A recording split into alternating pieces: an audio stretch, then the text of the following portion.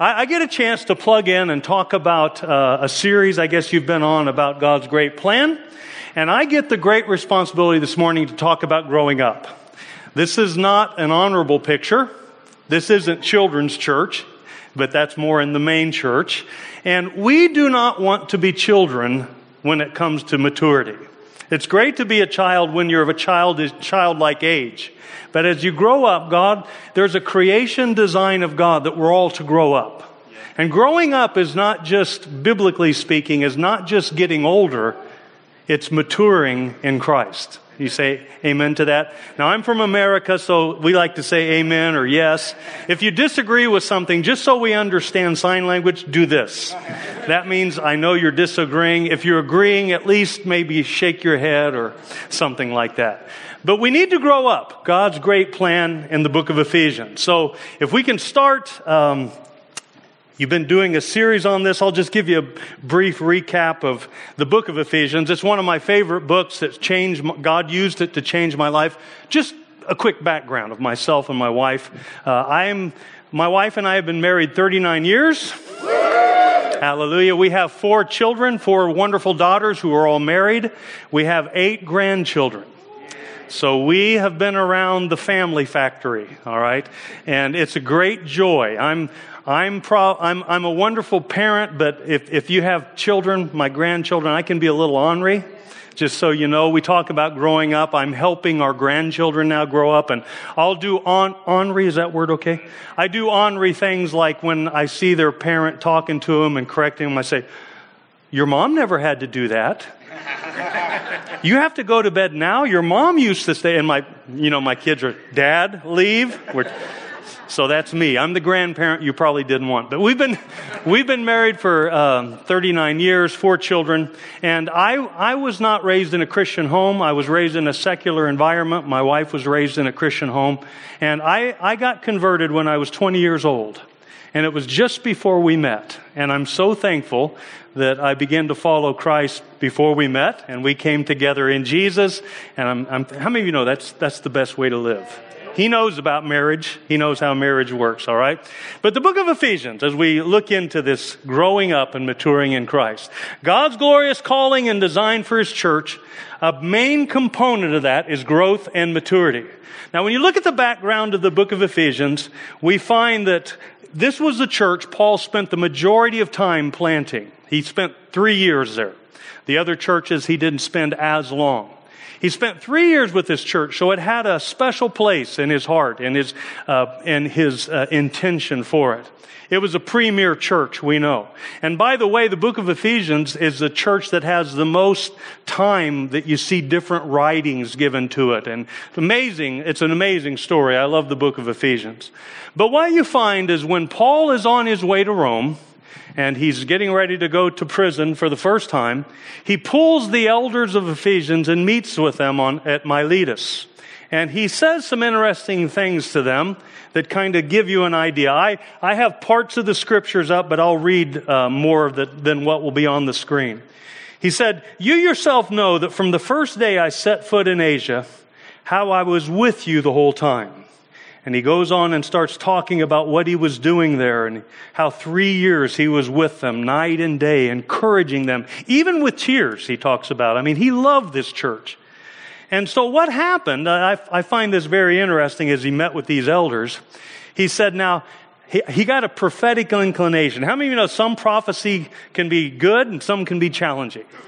He had a little bit of a challenging inclination. Here he is meeting with the elders. We'll just say it's these first 2 rows there. And he says, "Hey guys, after my departure, there's going to be ravenous wolves coming into the church and not sparing the flock." And he said, "Some from among you are going to rise up and try to lead people away and lead them astray." Now, how many of you would like that if you were the eldership group there?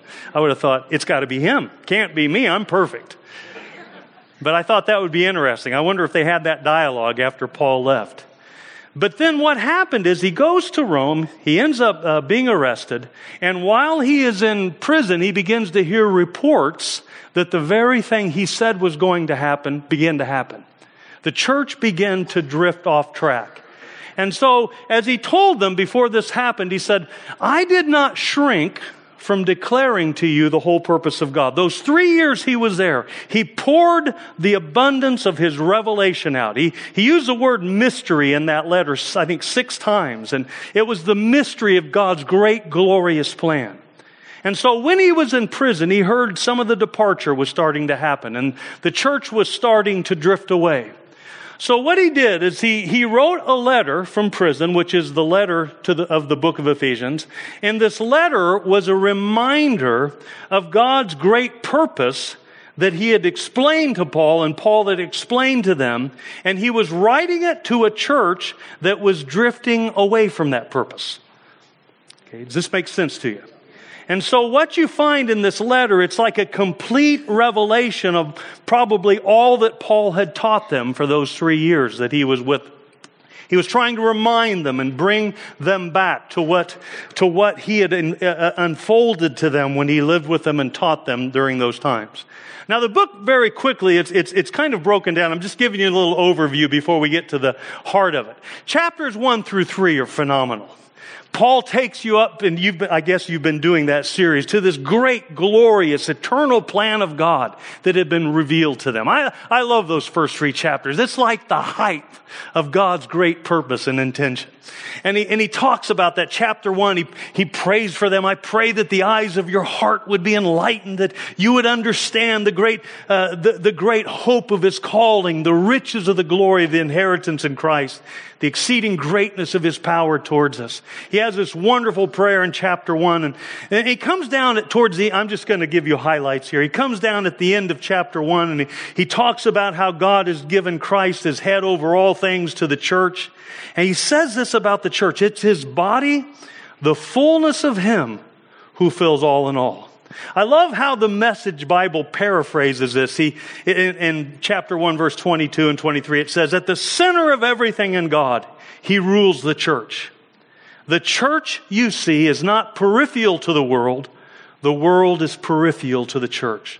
And then he makes the statement, the church is Christ's body, in which he speaks, and which he acts, and in which he fills everything with his presence. That's the call upon the church. It kind of ties into the prophetic thing we see in the Old Testament. Several times God talks about, I'm going to fill the earth with my glory, like the waters cover the sea.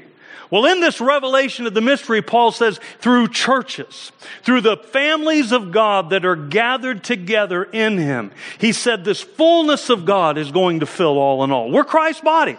How many of you know you fill your spaces through your body?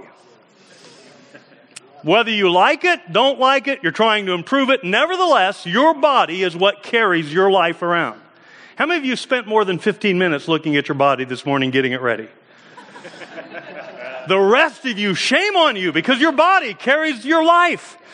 You don't want your body sorry, I'm going to get all, but how many of you have ever been around someone and they have a part of their body that they're not aware of, that doesn't look so good? One time I was in a line at the airport and a guy had toilet paper, a nice business suit, but he had a little bit of toilet paper he didn't know he had. And I thought, this guy has, how many of you, I didn't say anything because I didn't want to be upset. I probably should have, but sometimes you're talking to people and they have a little thing in the corner of their mouth or something. It's like, what does that do to you? They've got this wonderful life in them, but because something in their body is not coming through well, how many of you know it can be a problem receiving the life? But that's the way Jesus is with his body. We're his body, the fullness of him who fills all in all. So he's concerned about his body, that we become great carriers of his life as he dwells within us. And then he gets into chapter 2 and he talks about this wonderful thing. We're delivered in Christ. We're free from our trespasses and sins. And then he comes on down and starts describing mystery. He said, now there's no longer Jews or Gentiles, but Christ has broke down barriers and dividing walls, and he's brought you together and made one new man. And then at the end of chapter 2, he talks about you're built on Christ, you're built together as with one another, and are of God's household. Don't you love that? We're the family of God that's being built together for his purpose. And then we come into chapter 3, and I'm getting to my assignment this morning. We come into chapter 3 and he starts talking further about this mystery. And he talks about this is how the mystery is being revealed into the earth. He said the specifics of it. And then he starts talking about, he comes into the idea of our relationship together. He says that the many-sided wisdom of God would be made known through the church to rulers and authorities in heavenly places. And then he makes this statement, this is in accordance with his eternal purpose. His purpose for the ages. Now, I get very charged up about the church. Because I don't see the church as something as a sideline. I think it's center stage to what God is wanting to do in the earth. Anybody here like that? Okay. I think that's very biblical. So he says, through the church, the many-sided wisdom of God would be made known. This is in accordance with his plan for the ages. And then a couple verses later, he says, for this reason I bow my knee before the Father, from whom the whole family in heaven and on earth derives its identity. Talking about the house of God, the people of God. And he comes into the end of chapter 3 and he talks about, to him be the glory in the church and in Christ Jesus forever and ever. Amen. God wants to fill the earth with his glory through his family called the church, gathered in little families, individual families. We call them local churches. Don't say that the local church is some kind of an extra thing. No, it's center stage. It's central to the purpose and plans of God. Hello? So we have this great eternal perspective in chapter 1 through 3, but then he comes to chapter 4. And this is where sometimes we find challenges, okay? Chapter 4 through chapter 6 contains practical instruction on how to walk out that revelation. Now this is very important because this is what I'm going to talk about today. If you can't walk in chapters 4 through 6, chapters 1 through 3 won't help you much. Because you have to walk with real people that God joins you to, all right? So it's practical instruction on how to walk it out. I say it like this. You can't walk in the revelation of chapters 1 through 3 without walking in the reality of chapters 4 through 6. Hello? You gotta walk with people as you walk with God. And this is where growth and maturity comes into play. Hallelujah. Can you say amen to that? I like to say it like this, okay? In chapter 4, the ideal of God's great cosmic plan through the church meets the real. Yeah. That's you and me, all right? We walk out an eternal plan amongst an imperfect people. And this requires maturity. This, almost in a sense, we'll see it in a moment. The walking out in real life, in real everyday life with the people of God is a process God has that helps us mature. And as we mature, his glory gets displayed in the earth. I have no problem walking with the heavenly church. But it's the church on earth that I have problems walking with. This is why Paul opens this chapter 4, and in the first verses he says, I therefore, the prisoner of the Lord, implore you to walk in a manner worthy of the calling with which you've been called. And he says, pursue your gift in your individual relationship with God. No, he doesn't say that. He says, with all humility and gentleness and patience, showing tolerance for one another in love, being diligent to preserve the unity of the Spirit and the bond of peace. For there is one body and one Spirit, just as you were called in one hope of your calling. If you're going to walk in the glory of chapters 1 through 3, you have to walk in the reality of chapters 4 through 6. And this process of walking in the reality is what God uses to grow us up and to mature us. Chapters 4 through 6 is very practical. It's not this highfalutin, just come to a meeting and have these great supernatural encounters, which we need. But it's walking in the real nitty-gritty of everyday life with people. Why does he say you need patience and tolerance for one another? Because you're going to press it. But God uses that process to grow us up and mature us. I remember I was in a meeting years ago with the great Arthur Wallace, and he was speaking on relationships and how God uses the church. And he said this little poem that I thought was so classic. He said, could you hum? I need a little background noise. Just He says, to dwell above with the saints in love. Oh, what bliss and glory. But to dwell below with the saints I know, that's a completely different story. How many of you know that's true? Right now, I want you to look at the person you have the most challenge with right now. Look them in the eyes. Come on, make eye contact. Do it. Don't look at me. You don't know me. The ones you know that you have challenge with. But in that process of working and walking with the people that are challenging to you, that's how God gets at growth and maturity. You understand that? We had 4 daughters, and we've had several people that have lived with us over the years. One thing I noticed, that firstborn, she was wonderful. But then the secondborn came along. And all this demonic manifestation started to happen. That sweet little girl that we were attending to her every need, now she's fighting with that girl. And now we're getting to see it in the grandchildren. How many of you have kids or grandkids? Now, how many of you remember that time when you had to walk into your kids and they were just playing so perfectly together? And they were sharing their toys. And you had to say, hey, Grandpa's going to show you and Dad's going to show you that, no, that's your toy. Mine. Okay, we're going to learn the word mine. Ready? 1, 2, 3. Mine. No. Take the toy, pull it away from your brother. Come on, right now and say, mine. How many of you know you didn't have to teach that manifestation to your kids? 2 words we never taught our kids they knew very well. No. How many of you, and mine. How many of you know that like they learned that somewhere? It just came out of nowhere. How many of you know the Bible says we're children? And there's lots of places in the New Testament where it talks about growing up. And we grow up in the context of family life with people. Hello? Are you with me on this? There's a deception to think I can grow and mature by myself. Give me my screen, give me my Bible apps, give me this, and I'm going to grow. No, you won't. You may gain some knowledge, but maturity isn't the knowledge, it's the application of the knowledge.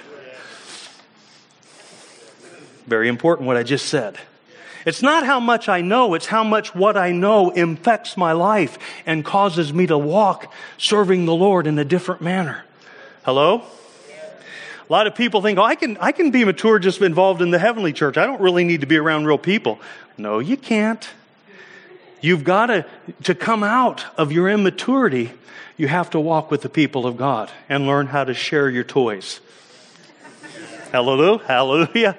All right. Now, 2 important reasons we must walk together with His church in real life. Number 1, you can't fully express the glory of God by yourself. I mean, you're wonderful and you're the apple of God's eye, but by yourself you can only express a partial revelation of the glory of God. But there's a bunch of other people that together you can express it. But then secondly, which is what we're hitting on today, you need the process of walking with others' imperfections, their giftings, and their encouragement to mature. We must have it. The challenges that others bring, but then also the encouragement they bring. The difficulty and imperfections plus the giftedness of God. Those things, God pulls them together in like a maturity stew. And it's a wonderful thing. Now, I don't like some of the ingredients in the maturity stew, but I need them. Hallelujah. Think about this for a moment. What is maturity when you look in the Bible? I'm glad you asked that. Okay. Real quickly, just what is maturity? I look at it kind of like 3 things. The biblical manifestation of love, which is 1 Corinthians 13. Patience, kindness, gentleness, goodness. The attitude of Christ, you find in Philippians 2. He humbled himself. He wasn't looking out for his own interest. He was looking out for the interest of others. And then the fruit of the Spirit in Galatians 5.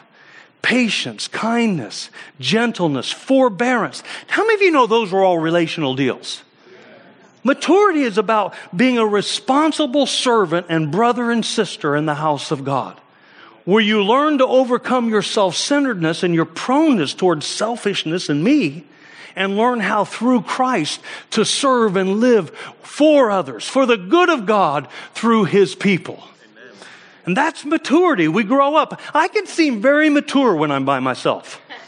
I mean, I pray. I'm a diligent prayer. I pray for over an hour first thing in the morning. And I can seem so perfect in that time. Oh, God is so, I flow in. Oh man, I just had an hour of prayer. God is so good. And then all of a sudden I have to deal with someone. And then it's like, what happened to that guy that was just praying? Why are you not showing the love of God towards that real life person? How many of you know that's true? So we need the process of walking together. Now in Ephesians 4, he describes this process, and he talks about in chapter 11, he gave what we call the fivefold ministry, some as apostles and prophets and evangelists and pastors and teachers, for the equipping of the saints for the work of service, to the building up of the body of Christ. And then he comes in verse 14. The goal is, as a result, we are no longer children, tossed here and there by waves and carried about by every wind of doctrine, by the trickery of men, by craftiness and deceitful scheming. But speaking the truth in love, we're to grow up in all aspects into Him who is the head, even Christ, from whom the whole body, being fitted and held together by that which every joint supplies, according to the proper working of each individual part, causes the growth of the body for the building up of itself in love. He's talking about this process in which only a few people do things in the church. No, he says every person is to be involved in growth and maturity, in building up the body of Christ. I want you to know Christianity and church is not a spectator sport. It is a sport in which we are all involved in it. Does this make sense to you? Now, we've got a big problem I know it's in the West. You may have it here. You know, one of the biggest problems to real growth and maturity is consumerism. Consumer Christianity, consumer church. In consumer Christianity, they completely reverse the call of ministry, fivefold ministers. They say instead of the equipping of the saints so the saints can work, they say something like, for the entertainment of the saints, so the saints enjoy the corporate meeting experience. That's called consumerism. Consumerism it's not facilitating the glory of God being revealed, it's promoting self-centeredness. Are we, Steve, you're looking a little funny there. Am I okay? I mean, I'm amazed how much consumerism is taking over our lives. With a click, you don't have to leave your house. You can get anything you want at your house. We have a daughter that lives outside of town. She orders everything online, groceries, everything. And she said, I think the postal guy hates me because he's coming to my house 2 times a day delivering things. Stuff you used to have to actually go out of your house and buy. And that consumer mindset, I want it now, I want it fast, I want it easy, I want it quick. That's disruptive when you talk about a church in which everybody is involved in serving so that we all grow up and mature. Consumerism can be very challenging to the church. Are you hearing me? I say it like this. When you talk about church, the church is not a place to sit and get, but it's a family called to serve as they become. That's the church. We're not here to just sit and get. In consumer Christianity, it's like, what's the show today? Entertain me. I want to feel better about myself. And if you don't do it, there's 6 other churches down the street. I'll find them. That's not Christianity according to the Bible. I say it like this. The church is not a spiritual theater. It's a gymnasium. I like to work out. I work out 5-6 days a week. And you know what? Many times people treat the church like it's a theater. I come here to sit in my chair and you need to entertain me. How many of you know if your kids had that mentality in your house, that wouldn't be good, would it? Can you imagine coming home from school and sitting in the chair? Okay, Mom, Dad, what are you doing tonight? What do you have for me tonight? Well, what do you mean? What's for supper? The Joneses down the street are having this, and the Reinhardts down the street. What? Oh, I'm sorry, can't use Jones. Okay. but that was a prophetic word, by the way. No. But the Reinhardts down the street, they have entertainment tonight. They have a special speaker coming in, and they're catering their food. What are you doing, Mom and Dad? What's for me today? How many of you know as a parent, you'd say, hey, wait a minute. This is a family. You're not coming here to be entertained. Get out of your chair. We got to go fix supper. But wait a minute. And by the way, these chairs are getting old. The Starretts down the street, they've got vibrating chairs in their living room. What's the deal with these old things? I actually have to push myself to rock. This isn't a theater, folks. This is a gymnasium. The church is a place where we come, where every part exercises, so we grow up and become healthy and become mature and reveal the glory of God. Man, we don't want it. I get so frustrated. Steve, we're done at 10 after, right? Okay, I got to be real, okay. But I like to work out. And when I go to the gym and people treat it like a theater, it bugs me. They go to now I've got OCC when it comes to working out. I'm moving around all the time, doing this and that. And it bothers me when people sit down, pull their phone out, and I said, are you going to use that or are you just going to sit on it? I'm nicer than that. I wouldn't be that rude. But if they sit there and it's like they haven't even done one set or repetition and they're scrolling their phone and then they're it's like, wait, no. That machine won't do you any good unless you do something. You have to exercise. You have to get active to become healthy. The same is true in the church. We do not want to have a consumer mentality. You're not here to be entertained. This isn't a once-a-week movie. Hey, Steve, who's starring today? It's like, no, you're starring. Get up here. We're going to serve. Okay, I don't know anybody. Maybe I'm making a mistake here. But each one of us is helpful. I had an interesting conversation with a friend. She had a daughter that had drifted away from the Lord, and now here she is in her 30s, and she's coming back to the things of God. And my friend was talking to her about, the church isn't about just coming and setting and getting. No, we've got to become active. It's about serving. It's about building up the body of Christ. And the daughter's coming back to the Lord. Well, they went to the beautician together, and the beautician was a Christian. And so the lady said, what's going on in your life? And she told the story. Well, I've been away from God. I'm starting to come back to God, and the beautician's going, oh, honey, that's so good. That's so good. You need to come and check out my church. She said, it's so big, nobody even knows you're there. You can come and go and nobody cares. And you know what? I've never been asked one time to do anything. Come to my church. Her mother had just been talking to her about that before the thing. It's not a consumer experience, folks. Okay, now I'm heading towards the end, all right? Just okay. Now what I want to do is I just want to end going quickly over 7 steps that will help us get active in God's design for His house. Are you with me on this? Number 1, seek God to have a heart towards His house. If you ever lack motivation, read the book of Ephesians. I do it very regularly. I've got most of it memorized now, so it's not as hard. But get back to God's design for His house, His heart for His house, not ours, okay? Number 2, break any non-biblical illusions about participation in God's plan. What do I mean by that? Oh, I'm part of the eternal church. I don't have to be a part of any real church. That's like saying I'm part of the universal gym. The eternal gym. I don't have to actually go to the gym to get healthy. I'm part of the eternal gym. No, there's no eternal gym that's going to help you get healthy. You got to go to the real gym and do real exercise. Hello? Come on. Okay, number 3. Get connected relationally with His family. I don't know. I think you've got community groups here. Get involved in community groups. How are you going to serve people if you don't even know people? How are you going to help build up the body of Christ unless you're around the body of Christ? Hello? Get involved in a community group. The Bible is a relational book. It's about God's family. And you've got to be a part of the family to get moving to help build the family. Hello? Are you still with me? Just got 7. Number 4, get busy serving. What do I mean by that? I put up there, in the Bible, there are 59 one another's. The commands one another. We used to have them on this thing called a piece of paper. They used to have them. It's a thing. It's like made out of wood and stuff, and you write on it. We used to have these 59 things listed on a refrigerator. So it's like if ever I thought, what do? I don't know what to do. It's like 59 things staring at you. Love one another, serve each other, encourage, build up each other.